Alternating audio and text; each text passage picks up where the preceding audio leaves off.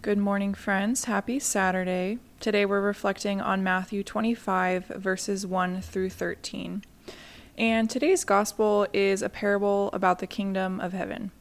And Jesus likens it to a story about 10 virgins who all have oil lamps, and their role is to go out to meet the bridegroom and to light his way to the wedding feast.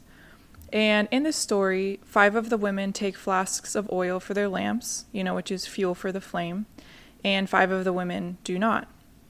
So they all go out together to the place where they're going to wait for the bridegroom, and they end up falling asleep. So at midnight, it's announced, the bridegroom is coming, and they all begin to prepare their lamps. And those without oil, prepare the wicks, and they light it.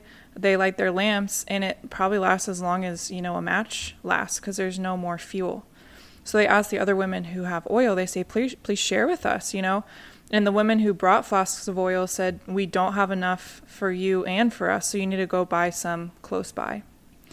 So they all run off, and while they're gone, the bridegroom comes. And not only do they not get to fulfill this honor of leading the bridegroom to the feast, but they also miss the feast altogether, because by the time they get there, the door is locked. So I was reflecting on this and knowing myself, I'm usually pretty prepared, especially for things that matter to me. So I picture myself being one of the women, who brings an oil flask, but also knowing myself and how excited I get in the waiting when I know something good is happening and how much I respond emotionally.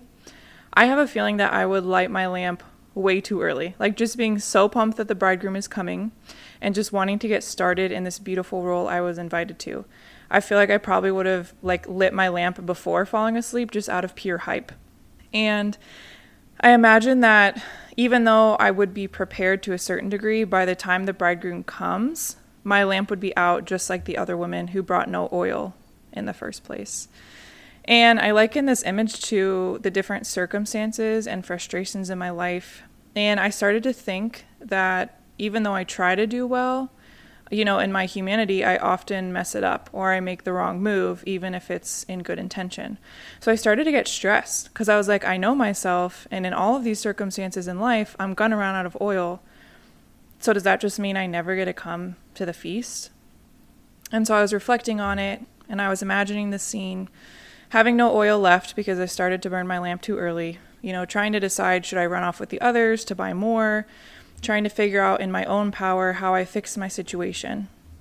And then I see the bridegroom approaching. In that moment, my panic goes away because I know him. And I know that the bridegroom will help me and he'll provide for me. So the bridegroom comes up. I don't know why I picture him riding on a horse, but I do. He rides up on his horse and I tell him, I've run out of oil. Will you please provide more for me? And he says, I will gladly provide for you. To which he fills my lamp with oil. And instead of having me process before him with the other women whose lamps are lit, he actually invites me up, right in this case, onto the horse with him. But he invites me to enter with him as his bride to the wedding feast. Because this is his and my wedding feast. This is his and your wedding feast. And Christ is the source of our light. And we can go to him always. He desires us at the feast. He threw the party for us, right? And honestly, in our littleness, we will mess it up along the way.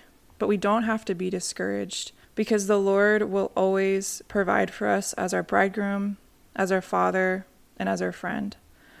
So I invite you to reflect on the Lord's heart for you this week and the fact that he loves you so much and that he desires to be with you.